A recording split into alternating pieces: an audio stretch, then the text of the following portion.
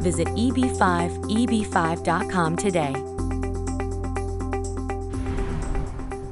Come to America. Live your life in America. The EB-5 program offers a path to U.S. citizenship. Invest in your family's future. America offers world-class healthcare. America's top colleges. Clean air and water.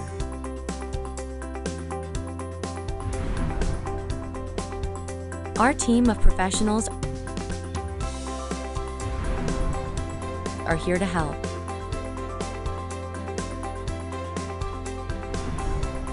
Contact us today.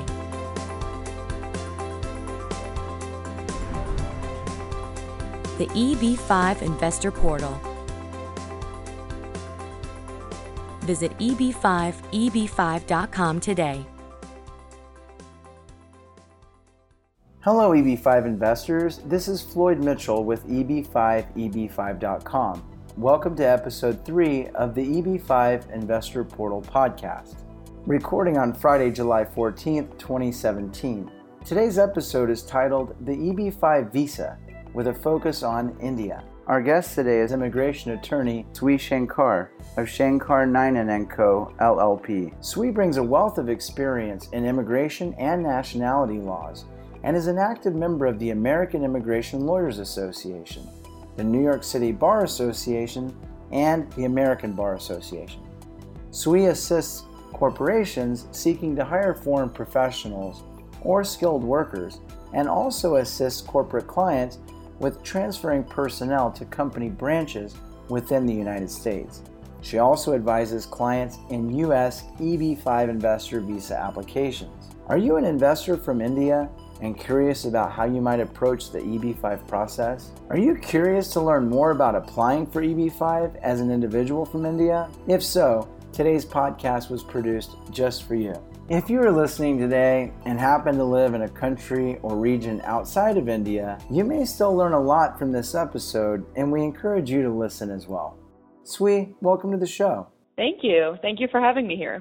Please tell us a little bit about your practice. Do you focus on clients coming to America primarily from India via the EB-5 program? Yeah, absolutely. So I would say about 80% of my clients are Indian-based. I really think it's because I'm Indian, honestly, so I think people feel comfortable to seek advice from someone that they can relate to, you know? But we do have clients from all over the country, all different backgrounds, ethnicities, all of that kind of stuff. My firm has been in business for over 25 years. We used to be called Shimanayd Syad PC, but we have recently bought over that firm. And now, as you have mentioned, we are known as Shankar Ninan Co, LLP. We deal with all corporate business and family immigration, ranging from all types of visas, students, work visas, green cards, naturalization, investment routes, etc. But yes, we do primarily deal with a large Indian-based clientele. What is the most common question you get from your EB-5 clients in India? That's a good question. It's hard to say that there honestly is just one.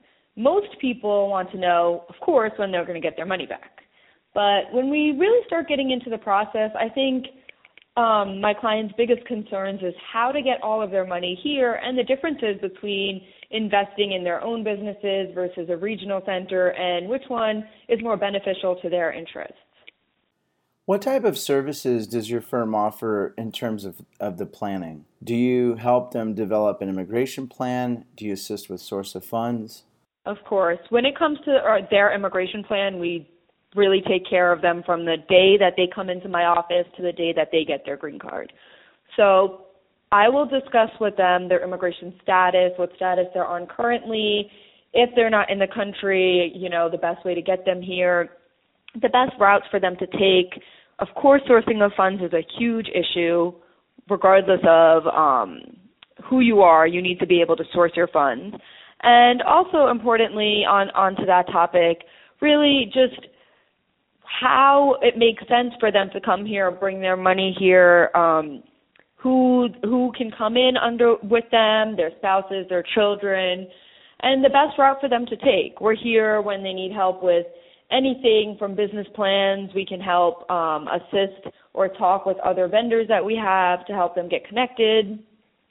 And then we also help once we file the I-526. If there's any queries that come from USCIS, which is called a request for evidence, we are there to assist with the entire request for evidence, provide all the documentation that they ask for, and respond to that. And usually after the I-526, there's other steps.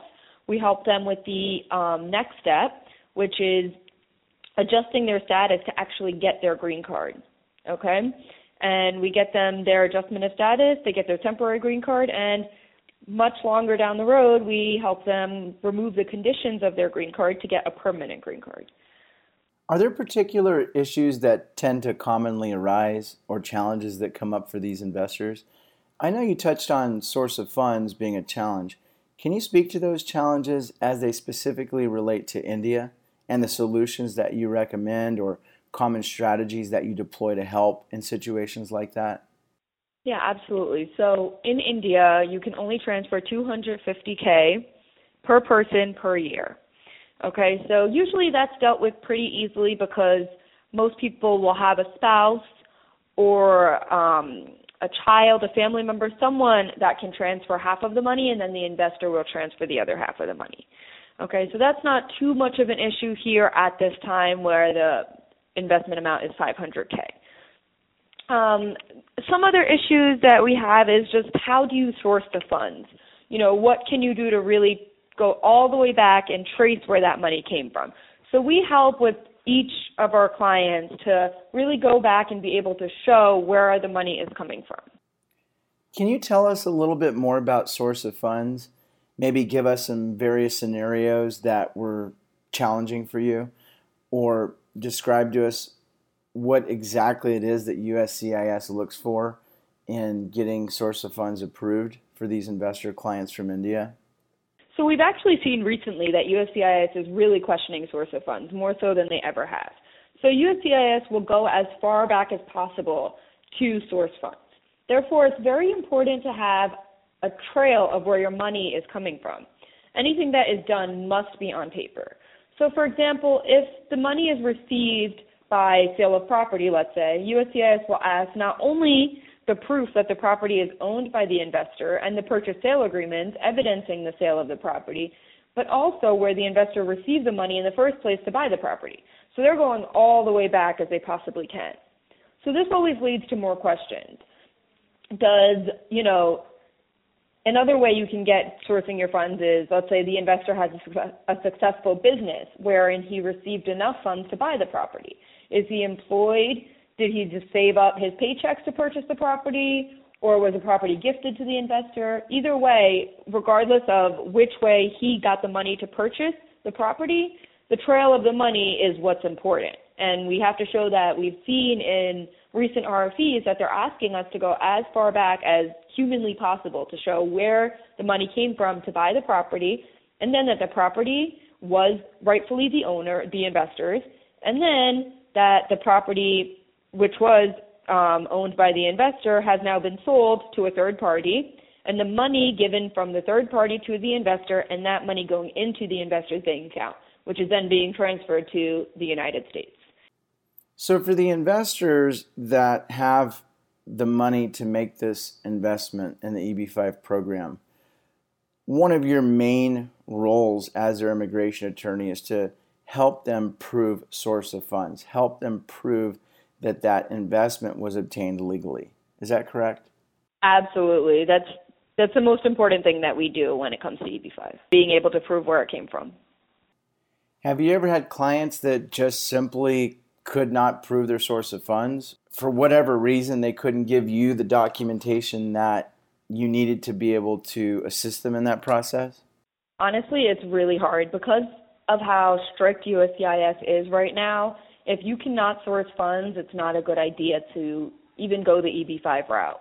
We've, at least with the money that you're able to show, if you can't show where it came from, it's hard to even do this as an option. Have you had circumstances where clients, before retaining immigration counsel, may have started creating activity with their finances, moving money around? Do you have advice for the investor who may be planning for EB-5 and any suggestions that they just don't do anything with their money until they speak with you?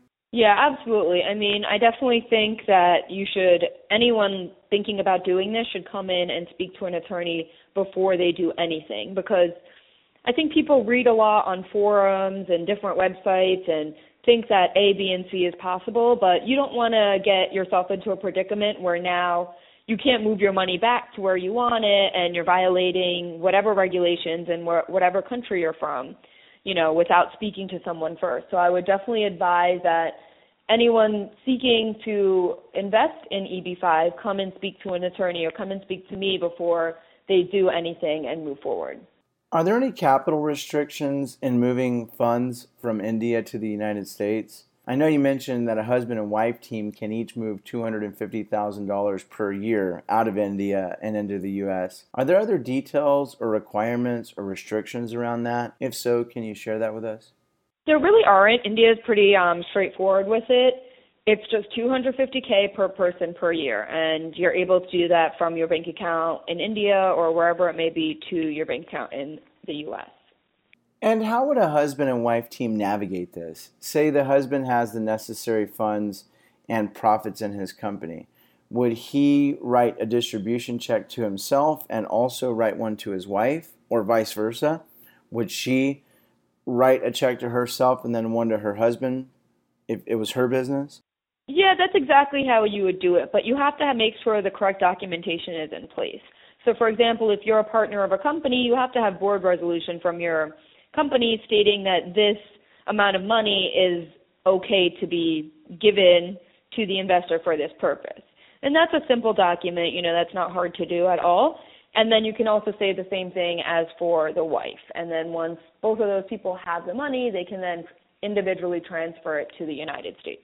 You mentioned this earlier. The current minimum is $500,000. Under the Targeted Employment Regional Center program, the direct investment is $1 million, as I understand. But right now it's $500,000. There's a lot of people talking in the industry and a lot of chatter on the internet about that going up to maybe $800,000 or even as much as $1.3 million. How would that impact the $250,000 per person currency restriction that's currently in India?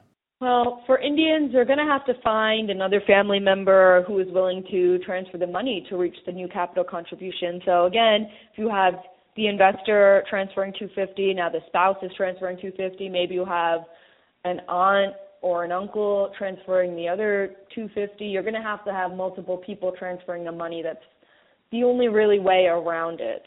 And so if the original investor has already proven source of funds, it's perfectly fine for them to share some of that money, basically send that money out to other friends and family members and say, hey, please wire this into my U.S. bank account. Is that correct? I haven't seen USCIS yet try to source funds of each of these other people, but, anything is possible. And if they do, then each of these people will have to show that the money came from a legitimate source. What are the different ways an investor can put together the $500,000? And for each one doing that, what are those supporting documents? Are they tax returns, payroll? Can you tell us a little bit about this? It really depends, again, how the investor has the money, right? So has he saved it from employment? Does he own a company? Did he buy and sell property? The documents needed really will be based on those questions. But generally speaking, we'll need to trace the money as far back as possible. So, for example, if the investor owns a business, USCIS, just same thing with the property example earlier, can go as far back as to say, how did the investor obtain the money to start the business in the first place? So then you'll have tax returns, financial statements, pay stubs, all that kind of stuff to show revenue in the company. And of course, most importantly, you have to be able to prove the investor has ownership in the company and rights to this money. And again, the board resolution allowing the company to loan or gift the money to the investor for this investment purpose. And for the investors listening that are in India specifically, is there anything you recommend that they do before calling you that would help your work with them or their case be easier or better prepared? Let's say they have 6 months before they contact you. what can they do? They can definitely start even making a flow chart for themselves. Okay, here's my 500K. How did I get it? Go back as far as they can to see where that money came and to really be able to see whether they're able to prove that through traceable funds. Do they have evidence to prove every single step of the way? Also, if you're overseas, you have to make sure that you have a way of bringing the money to the U.S. Again, $250K per person per year. So do you have a spouse that's willing to bring the other half, or do you have another family member? And then lastly, they have to determine how they want to invest their money, whether it's a regional center or a direct investment. Can you please describe to us the major differences between regional center and direct investments? And in which scenarios would you recommend one over the other to your investor clients from India? I always tell people that if you are willing to open up your own company and spend your time doing that, spend your time in the company, managing the company, that's your full-time job. Okay, if you're willing to do that, then you can invest your money into your own company. That's a direct investment. Okay, it's basically saying I am going to invest $500,000 into my company for the purpose of creating 10 jobs. Okay, America is not so much concerned with the money that you're giving them, but the fact that you're creating jobs for the American people. So that being said, when you do a direct investment and after you get your I-526 approved and your temporary 2-year green card, you must show that you have created 10 jobs, full-time jobs, prevailing wage salaries for 2 years. Okay? If you do not show that, you will never get your conditions removed on your temporary green card and you will never get a permanent green card. Now, the difference really is between the direct and the regional center is that in a regional center, all of this has to take place as well. However, it's not your responsibility to do so. The regional center will create jobs for you. Okay? And so your responsibility at the end of the day is to invest the money and get your green card. Once you invest the money, you don't really have much else of a responsibility to that company other than other than the investment that you made. So those are the two big differences, and I think it really depends on the person who comes to me and wants to know, whether to do direct or regional center. It really depends on what their goals and ambitions are. If they just want a green card, and they don't really want to have to worry about doing anything else, I always say go the regional center route, okay? Now, if they actually want to start their own company and they have experience with this company, they have experience in this industry, and they think it'll be successful, they think that they're able to employ the 10 people, then I say, okay, go ahead and do a direct investment. And I think the reason a lot of attention isn't given to the direct investments is because people are scared that they're not going to be able to create the 10 jobs. And what happens if they're short one job? Or what happens if their business isn't exactly what they thought it would be when they created the business plan? And if USCIS sees a material change in your business plan versus what you're doing, then that can be an issue too. So you have to really stick to the business that you say you're going to create, and you have to really be able to show the 10 jobs, full-time, prevailing wage employment. So that I'm clear, the direct investment can be $500,000 if it's in a targeted employment area. But if not, it's $1 million. Is that right? That's correct. And so a great candidate for the direct investment coming from India may be a small software company that already has a great product, that already has a recurring profitable revenue. Maybe they just want to relocate to Silicon Valley to hire top engineers, have this international pool of developers that they can hire. That might be a great opportunity for them. Is that a good scenario? Oh, yeah, absolutely. I mean, that's a really good idea for many Indians because many Indian people do have experience with the IT, engineering, computer science world. So absolutely, that's a great option. But we see direct investments with all types of businesses. I've done it for Dunkin' Donuts. I've done it for gas stations. We've done it, you name it, it's been done. So at the end of the day, as long as you can prove those things, it's a great idea. And I've noticed a lot of Indian people do want to go this route, but they don't realize how much money that they actually have to put in. Because you're not only putting in the $500,000 investment, remember, you're also paying 10 people. Payroll for 2 years at prevailing wages is, much more than $500,000. So I think that's where people don't really realize the difference. So you really have to be willing to want to own a company, start a company, and have that be the rest of your life, essentially. But it is definitely a great option for people that want to do that and are willing to do that with their time. The regional center route sounds like it's half the risk because with direct investment, you're banking not only on yourself as a business person, but on top of that, navigating this process with your immigration attorney to help you get your EB-5 green card. So you're kind of doubling your risk almost. Is that a safe assumption? It's absolutely half the risk. I mean, like I said, you invest your money and then you kind of sit back. And a lot of these regional centers already approved immigration projects, right? So as long as you can prove that you can source your funds and your money came from in a legitimate fashion, then most everything else is already taken care of. So you don't really have to do much else. When does the investor get their money back, Swee? It really depends on the regional center, but most regional centers will give you your money back in 5 years, and a lot of them will do anywhere between 0.5% and 1% interest. And is there any chance that they will receive a green card but won't get their money back?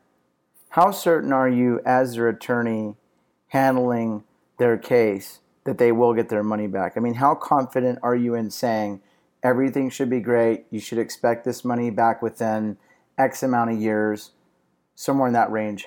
What I always tell people is, your money is at risk. That is the law. I cannot guarantee anything. However, that being said, if you sign up for a regional center, okay, and it is your fault that the I-526 didn't get approved because you couldn't source your funds for whatever reason, then you're still going to get your money back. I have no doubt that you'll get your money back. You just might not be the first person that the regional center is going to give their money back to, okay?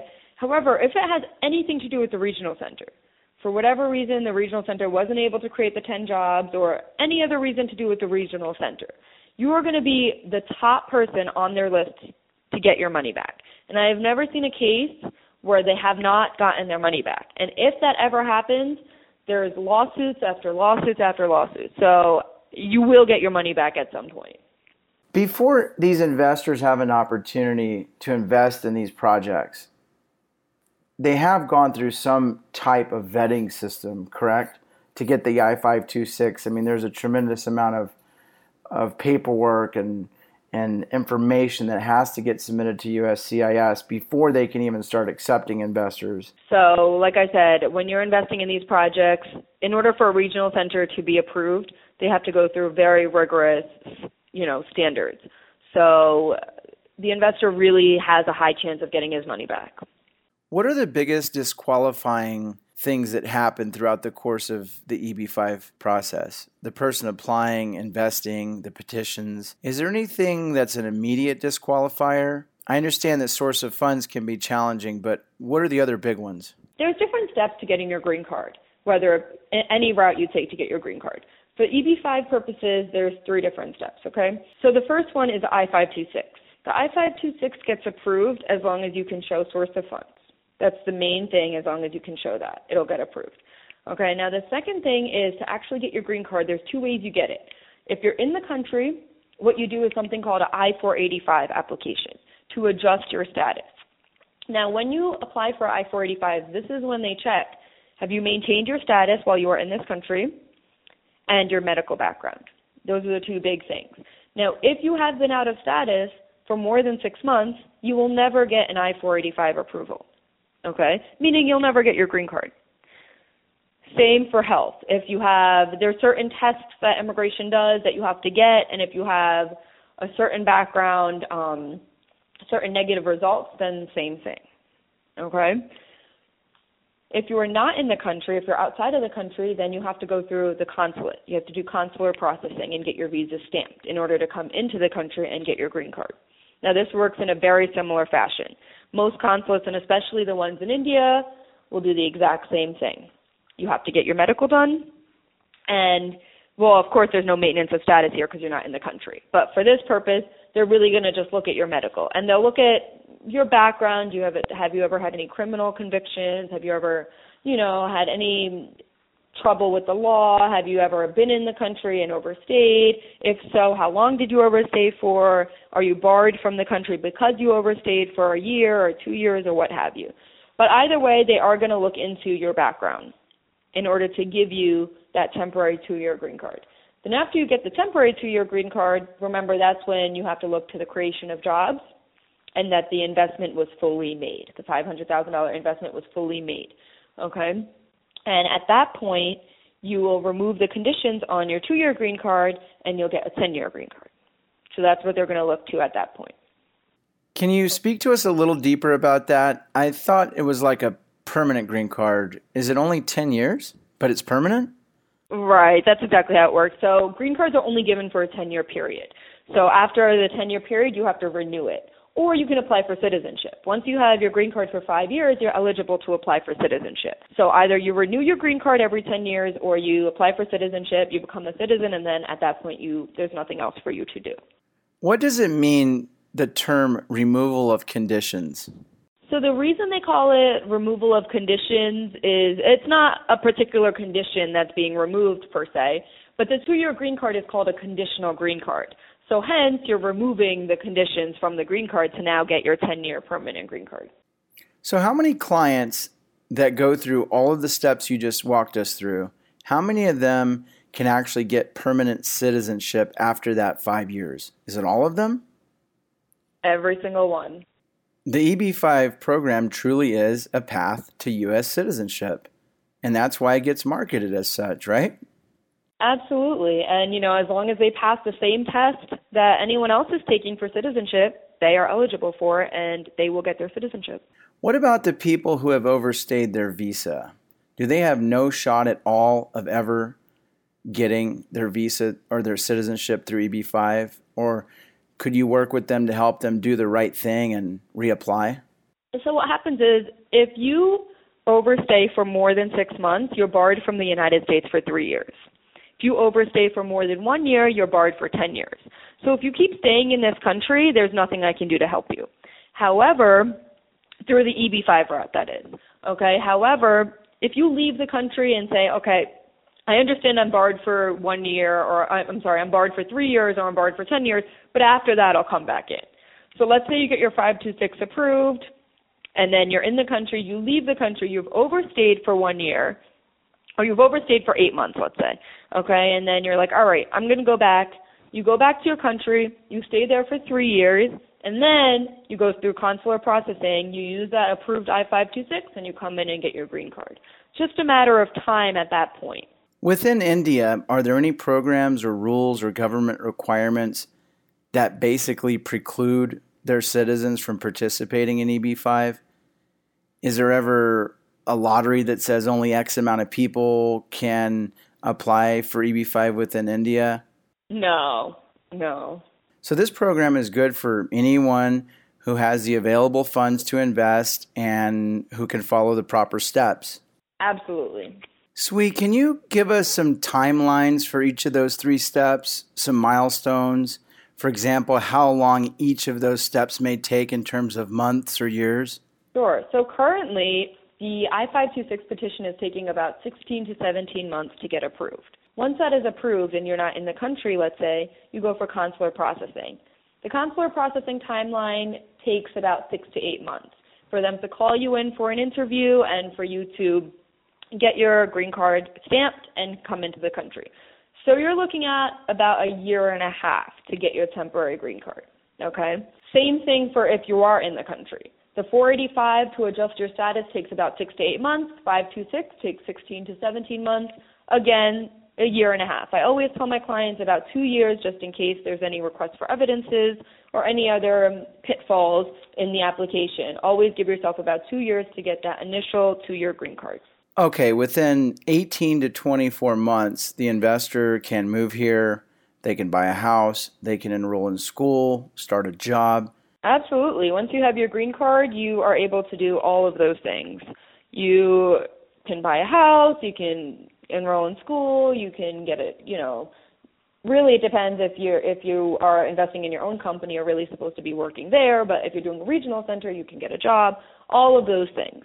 Just one thing to keep in mind, as a permanent resident, you cannot leave the country. If you leave the country, you must re-enter into the country around every 6 months, okay, to avoid any issues. Because remember, once you get your green card, you're supposed to be a permanent resident of this country. So if you're not really a permanent resident here, the consulate officers can give you issues. But there's also ways around this as well. I understand that your firm has worked with many EB-5 investors and lots of other forms of immigration, specifically for India clients. Is there one thing that these clients have shared with you after they've come here and gone through this process? Is there something really exciting that they've told you about America that may paint a picture for our audience about the American dream? That's exactly, you said it, the American dream. I think everybody, regardless of what country you're from, but India specifically, people hear about this American dream. Once you are given the opportunity to be part of that, I think that's what makes it so amazing, And Indians more so specifically, you notice we're very big on family. So you notice that a lot of people do this for their children. They say, I went through this entire process. It took me how many ever years. I worked so hard to get the money to invest. But it wasn't for me. It's for my children. I want them to have the life I couldn't have. And hearing that kind of melts your heart a little bit, because they're doing it for the next generation. So that's really nice. That is really nice. That's really, really special. I'm sure a lot of the wealth that has been created in India is from just good old-fashioned hard work, creating value for people. Absolutely. Correct. Can we talk about students for a moment, Swee? What are the advantages that foreign students attending universities in the U.S. may have if applying for the EB-5 visa as opposed to the other students that may be here on student visas? What are those advantages for the EB-5 students? If you're here in this country on a student visa and, your parents or anyone in your family has the money to invest in your green card, you're really taking a leap ahead of many other students because you're going to get your green card way faster than anyone else. The reason I say this is most people, what they do is, Indians specifically, they come here on a student visa, okay? Then they apply for their H-1B visa, which they have to go through a lottery system to even get an H-1B visa. So at that point itself, they're taking a chance. Once they go that route, now they have an employer. An employer usually then applies for their EB-2 or EB-3 green card in those categories. Now, the unfortunate thing for EB-2 and EB-3 categories for Indians is that it is very far backlogged. What that means is every country gets a certain number of green cards per category. Once that number is hit every month, only a certain number of those can be given, per category. So, for example, for Indians, EB-2 category, those who applied for their green card in 2009 are now getting their green card. So, that's about 8 to 9 years backlogged, okay?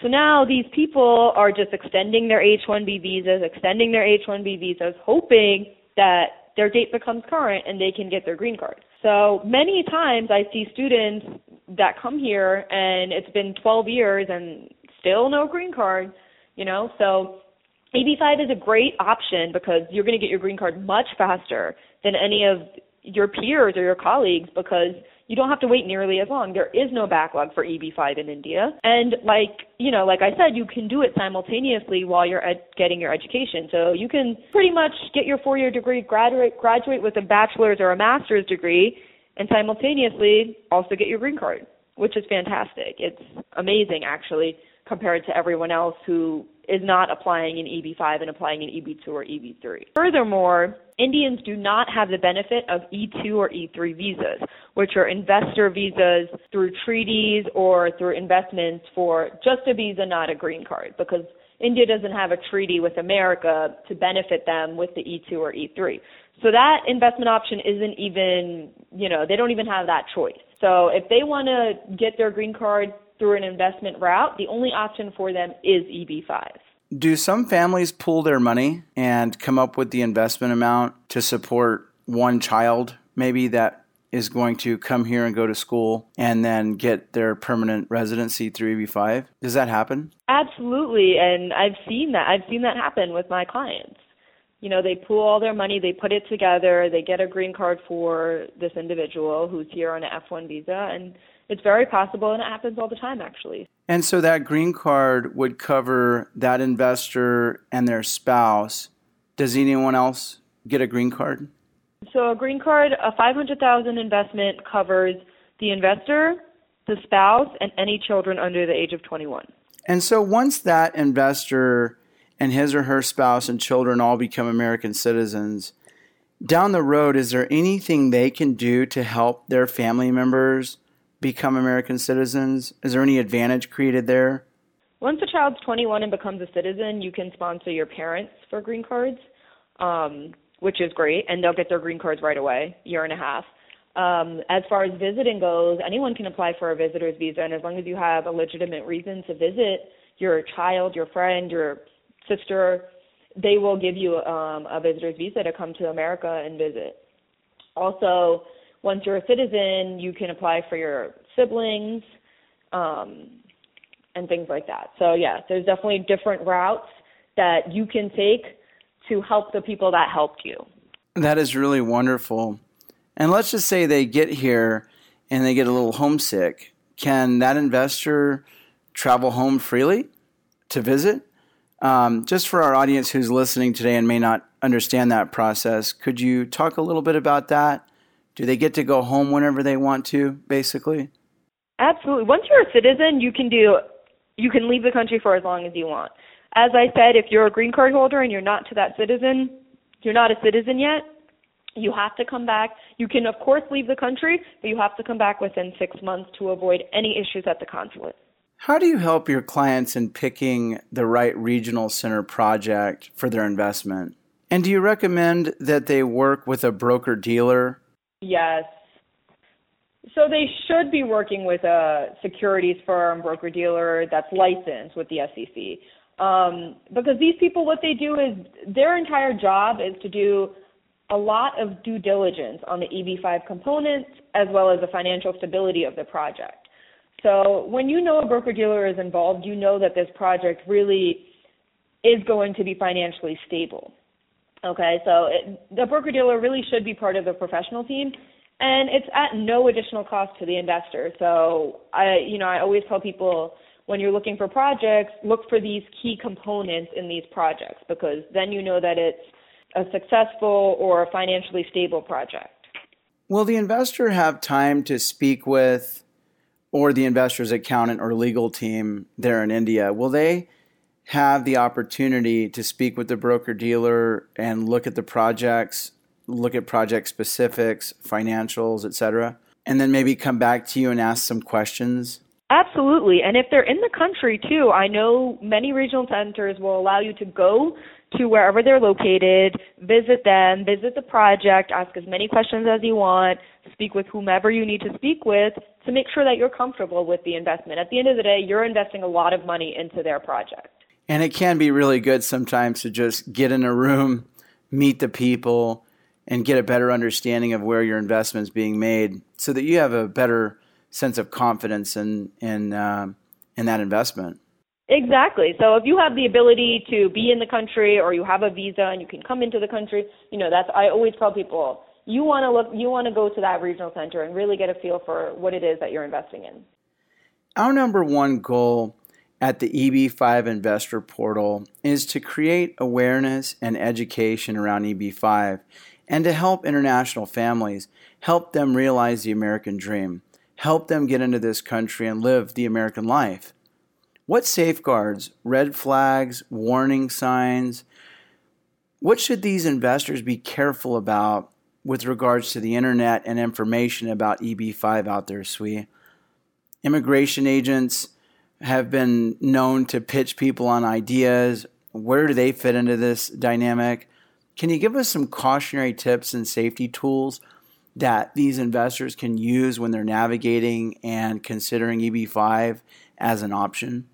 Of course. So I think I mentioned this before, but there's a million forums out there, and I know Indians especially love reading these forums and stating, oh, but I read on this forum and this forum. It is very important to keep in mind that forums are just other people's opinions and experiences. Just because someone else had a certain experience with a consulate officer or for their particular case, that does not mean that it's the law and that everyone will encounter the same experience. Okay, so that's very important to keep in mind. So really, unless it's on a USCIS website or a government website coming directly from DHS, Department of Homeland Security, Department of State, Department of Labor, or USCIS, then it really is not 100% credible information. And of course, at the end of the day, if you are doubting anything that you read, it's probably because it is doubtful. And you should always go to an immigration attorney who knows the law and can advise you on that law. And I'm not sure how much this pertains to India, Swee, but I have heard, and there's a lot on the internet about people who call themselves immigration agents or consultants. And my understanding is that they sometimes just say, I know a guy, I know a person, let me just handle everything for you, let me manage your money, I'll get you a green card. What do you have to say to our audience about this scenario? There's always people out there. If you hear anyone say to you, let me handle it, I'll get your visa, don't ask questions, just come with me, that right there should be a red flag to you. Okay? You should be able to ask how many ever questions that you have, and you shouldn't be pitched on just one project ever. These people should be giving you options. If you're not given options and you're not really given the ability to ask questions, then I would walk the other way immediately. That is very good information, and it's really good to hear this from an experienced and professional immigration attorney. The general idea here is that there are no gatekeepers, so to speak. This is an opportunity that's available to anyone who has the money, and there's a very specific set and processes to go about it. And don't just trust someone who says, let me take care of all this for you, I got it. Make sure you're working with an immigration attorney in the United States that knows the law. Absolutely. That's correct. I would always tell people, don't believe everything that these people tell you, because you don't really know if they're getting something out of this, if they're getting percentages or what have you. You just don't know. So I've definitely seen it happen, though. Any closing comments, Swee, you'd like to make? And can the audience reach out to you should they need some help or wish to work with you on their EB-5 case? I think we were pretty thorough here. We covered almost everything that we could with EB-5. But, of course, if you have any more questions, or if you are ready to file your EB-5 case or invest in a company, go to a regional center, anything of that nature, you can always call me, reach out to me. You will see that my website is in this podcast, my phone number, and all of my information. Thank you again so much, Swee, for participating in today's podcast and for sharing so much information about EB-5. And we look forward to having you on the show again. Awesome. Thank you so much. Visit EB5EB5.com today. Come to America. Live your life in America. The EB-5 program offers a path to U.S. citizenship. Invest in your family's future. America offers world-class healthcare. America's top colleges. Clean air and water.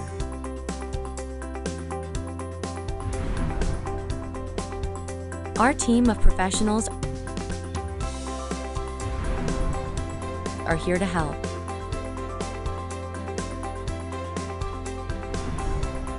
Contact us today.